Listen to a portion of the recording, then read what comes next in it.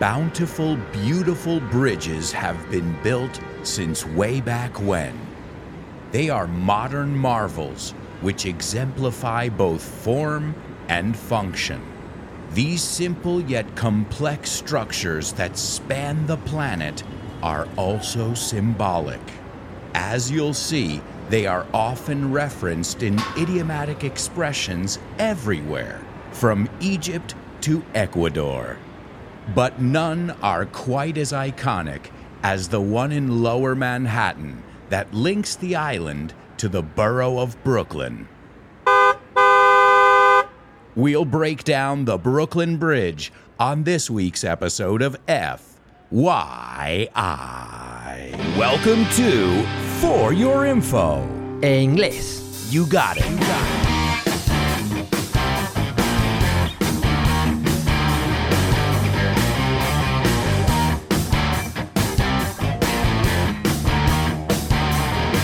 Hello, and welcome to this, another exciting edition of FYI For Your English.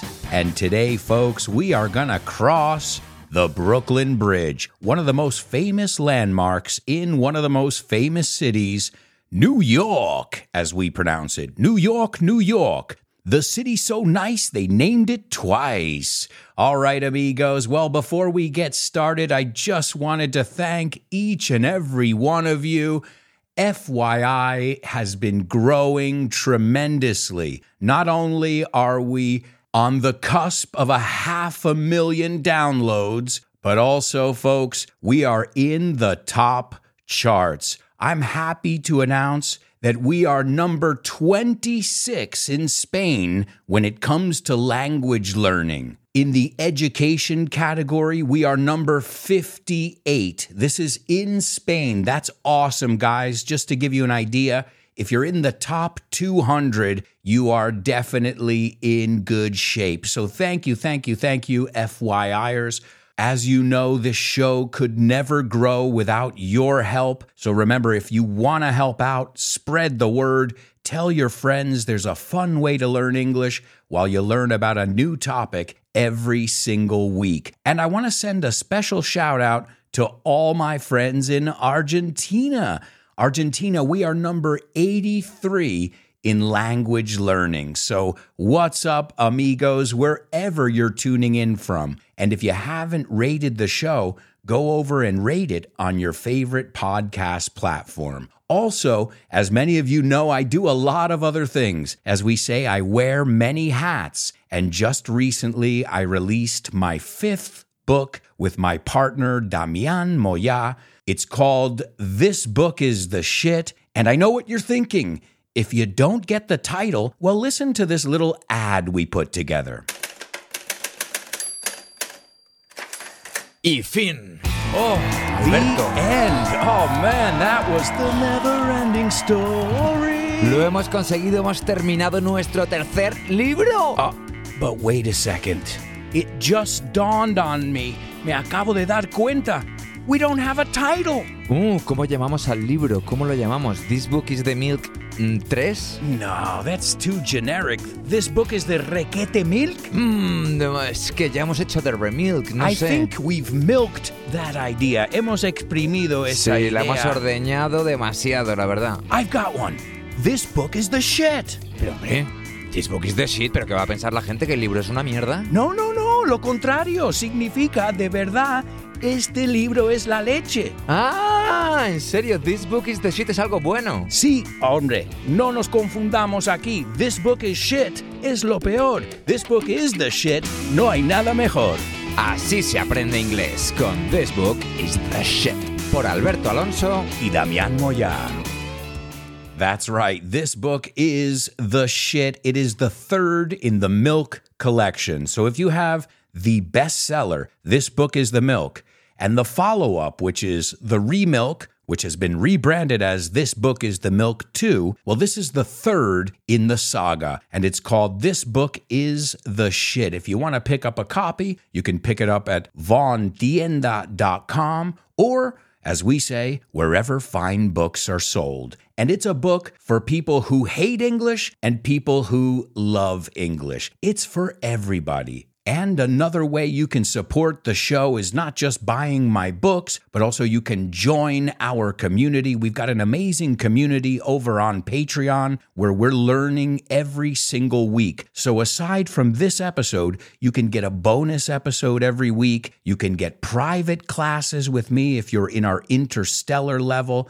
You can get weekly review classes with me if you're in our super duper level, and also PDFs and tons of other things. Plus, you have access to me 24/7. But as I always tell my students, don't expect me to answer you at 3 a.m. I'll answer you at a godly hour. If you just want to find out more and see what it's about, go to patreon.com/Alberto Alonso and you can find out more. And if you want a free sample, just reach out, dime algo, and I'll send you some free samples. And I'm always looking for suggestions for future episodes. So make sure you reach out no matter what. Tell me what you think of the show. Tell me you want some free samples. Whatever you want to say, I'd love to hear from you. And thank you.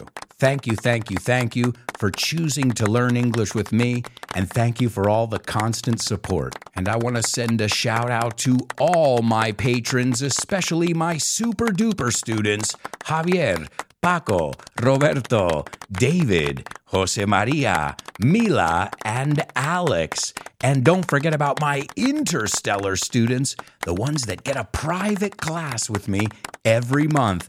And those are Carmen, Lina, Isa, Paco, and Edgar. Again, more information at patreon.com/Alberto Alonso. All right, so let's take a look at this intro over here. As always, I try to teach you some vocabulary in each intro. The first word was bountiful. That means a lot. It's another way of saying a lot or many. Bountiful, beautiful bridges have been built since way back when. That's another way of saying since a long time ago. Then I said, these are modern marvels. Do you want me to let you in on a little secret? I got the idea for FYI from a show that used to be on the History Channel called Modern Marvels. See if you can find it on YouTube. Search for Modern Marvels, the History Channel. Then I said they exemplify both form and function. And this is very important when it comes to architecture. Is it aesthetically beautiful?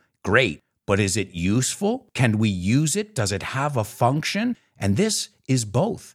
It's beautiful in form and function. Then I said these simple yet complex structures that span the planet are also symbolic. And to span is atravesar. I use that word on purpose. You'll see it later on. It's used often with bridges. And then I wrapped up saying, as you'll see, como verás, they are often referenced in idiomatic expressions everywhere. And in the bonus part, we're going to take a look at all those idiomatic expressions that we use that have to do with bridges. And then I used some more E's in there. I said Egypt to Ecuador. Now, I'm not going to teach you how to pronounce Ecuador, but Egypt, I've heard a lot of students say Egypt. Just think of the song. Walk like an Egyptian. It's Egypt, como I latina. But then I said, none are quite as iconic as the one in Lower Manhattan that links the island to the borough of Brooklyn. And let's see, I'm going to test your New York trivia. We've looked at this on past episodes. What are the 5 boroughs that make up New York City? Manhattan. Come on, that's easy. The next one? Brooklyn. This is the one that the Brooklyn Bridge connects. Then you've got Queens. Then you've got Staten Island. A little New York trivia to get you going. And then I said, we'll break down the Brooklyn Bridge. And to break down is to simplify something.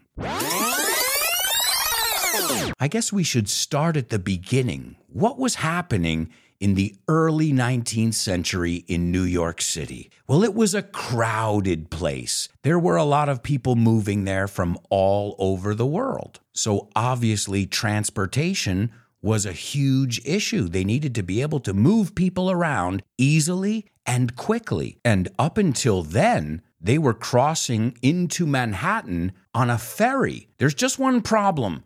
In the winter, the water freezes over. So they could spend hours just trying to cross that little river. Because if you think about it, it's not that wide. We'll get into the statistics a little bit later. But just imagine being on a ferry, crossing into Manhattan because you've got to go to work. And there you are, you're stuck in the ice. And you call up your boss, even though they didn't have cell phones back then. You say, hey, boss, I'm stuck in the ice. I guess that's not a good way to break the ice. Okay, all right, bad. But what I'm getting at is New York City needed to prepare to move all these people around, or else it would be chaotic. And this, as much as it's a story about a bridge, it's also a story about a family, the Roebling family. And it took 3 Roeblings to get this done. And there was a lot of tragedy, which we'll look at as well. But it all started with John Roebling. Then his son, Washington Roebling, took over, and it was eventually finished by Emily Roebling. So it's the story of a dad, a son, and the daughter-in-law / wife. And 3 people, and many other people it took, to get this bridge done. But if you were listening carefully, I just told you the bridge was finished by a woman, Emily Roebling. And we're going to talk a lot about her because it wouldn't have been done without any of those 3 Roeblings. And, well, of course, a little bribery. And bribes are sobornos. And we'll talk about that in the bonus part as well, the dark side, as I call it. So we'll start with Grandpa, or the dad, the man of steel. No, I don't mean like Superman. I mean, steel was his business. He was a German-born American civil engineer, and he had a business in Trenton where he sold wire rope. And as an engineer, he realized that the bridges up till that point were using hemp. And I think you say hemp is cardamomo, if I'm not... No, it's not cardamomo. Oh, no, wait, I got it. It's cáñamo. I always mix those words up. Well, the ropes were made of hemp, and there was just one problem. The hemp would fray. So after years, they would realize that these bridges weren't as strong as they were. So he had to find a way to make bridges that would be stronger and obviously last longer. And he found a way to take these wires, these metal wires, and kind of twist them around each other to make one strong metal wire.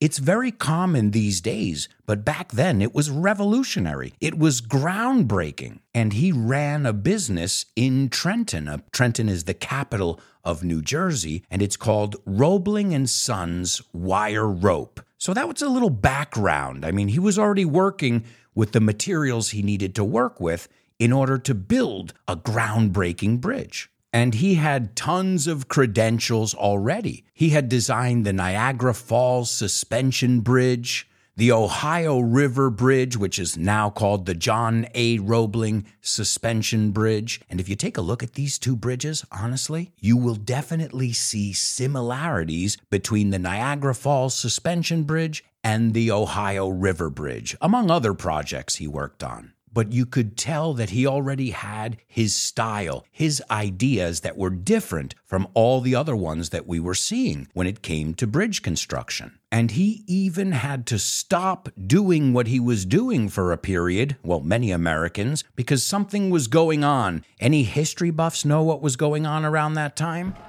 That's right, the American Civil War. So his, as with many other people's efforts, were placed elsewhere. But as we know, the Civil War ended, and when the dust settled, he went back to work on what he loved to do, building and designing bridges. And as I said, he was ambitious because nobody had used steel wire in their suspension bridge. So it was the first of its kind. And not just the technology, but the size. Since it was a stronger bridge, it could be made to be longer. And it was 1.5 times longer than any bridge ever built to that point. Another key element are the towers. At the time, they were the tallest structures in the Western Hemisphere. I think everybody in the world recognizes those towers. They're stone towers, and they're in the neo-Gothic style. And speaking of bridges, we're not going to get into an architecture lesson here, but this is a suspension bridge. There are arch bridges, beam bridges, truss bridges, cantilever, girder. But the one we're talking about, the one that John Roebling pioneered, is the steel wire suspension bridge. And construction started on the Brooklyn Bridge in 1869. It wasn't completed until 1883, but it wasn't so simple. Not at all. If you did the math, it took 14 years to build this masterpiece, and it took a lot of lives, including John's. In fact, John wasn't even there for the construction. He died before it even began construction. He started designing the project in 1867, and on June 28th, 1869, he was standing at the edge of a dock, and he was doing some tests, and a ferry came and crushed his foot. They had to amputate his toes, and he was a bit of a tough guy, so he refused further medical treatment. Well, due to this, his condition deteriorated, and he died on July 22nd, 1869, of tetanus. It was 24 days after the accident. So before he passed away, he named his son, Washington Roebling, as the chief engineer of the project. And as I said earlier, he didn't finish the project either. Well, what happened to Washington Roebling then, his son? Well, he suffered from something that was very common in those days, especially if you were a sandhog. And a sandhog is the term that they use for people who dig tunnels underground. It's not a very pleasant job, as we'll find out. And unfortunately, Washington, his son, Washington Roebling, died as well. He got the bends, and he got very, very sick. The bends is called decompression syndrome. It's also a Radiohead song, The Bends, and we'll talk about it in the bonus part, because many people who worked on the project suffered from the bends. And it took him a while to die. He was sick for a long time. It wasn't like his father, who got sick in just a few weeks and died, but he was completely incapacitated. The only thing that worked was his brain. And in 1883, his wife Emily took over the project. At first, she was just his eyes and ears. He couldn't move, so he was bedridden. So he would use a telescope to look out the window and check on the progress of the bridge. And his wife, Emily, she would go and make sure that everything he needed to be done got done. She was his eyes and ears until she eventually had to take over everything when he passed. So 2 casualties already. Casualties are not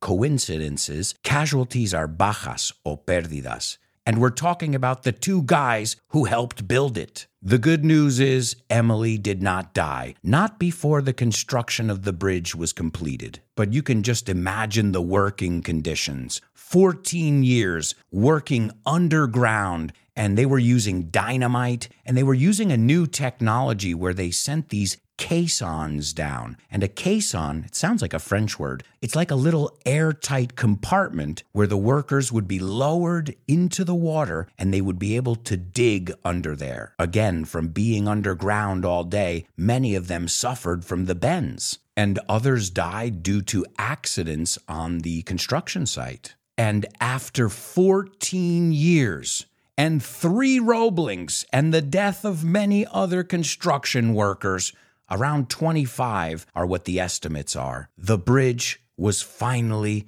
completed. And it was against all odds, contra todo pronóstico. And as we'll see in the bonus part, There was even some illegal activity to get this bridge made. And then opening day came. It was May 24th, 1883, and at the time it opened up, it was the longest suspension bridge in the world. The main span, and remember, to span is to cross. So the span is the part of the bridge where you walk or drive. That was 486.3 meters. Well, I shouldn't say was, is, continues to be. The deck is 38.7 meters, and that's the height. That's above the mean high water level. And mean is borde, but in this case, it's another way of saying average. And the Brooklyn Bridge held the title as the longest bridge in the world for 20 years, until it was beaten by its neighbor, the Williamsburg Bridge. The opening day ceremony was presided over by President Chester A. Arthur and New York Governor Grover Cleveland, who would eventually go on to be president. Emily Roebling was given the first ride over the completed bridge. She had a rooster in her hand. Well, a rooster is a symbol of victory. And within 24 hours, more than 150,000 people walked across the Brooklyn Bridge. There was a military band. Celebratory cannons were firing off in the background, and they even had a 1-hour fireworks display. It's very American, I know. There were some speeches, and just before midnight, the bridge opened to the public, and it's been open ever since. That first day, we said 150,000 people walked across the bridge. Well, how many people cross the Brooklyn Bridge per day nowadays? They say an average of about 116,000 vehicles, 3,000 bikers, and 30,000 pedestrians cross the Brooklyn Bridge per day. And we're talking about a bridge that opened in 1883. It's still relevant as far as form and function. New York has a lot of bridges, but I think this is our most iconic one. And it's gone through many changes throughout the years, of course. When it first opened, it was for horse-drawn carriages, streetcar rail, that's very European, by the way, and also it had pedestrian traffic, peatonal. In 1950, it underwent a redesign, and now they added 6 lanes, carriles, and the Brooklyn Bridge has been renovated several times since then, in the 50s, the 80s, and even more recently in the 2010s. And anybody who's ever walked anywhere near this bridge, you don't even have to cross it, you'll know that it has a certain magic, a certain aura. It has its own personality. And I'm going to tell you all about it in the bonus part because I've crossed it 1,000,000 times. But as the expression goes, we'll cross that bridge when we get to it. I sure hope you'll join us in the bonus episode of today's FYI.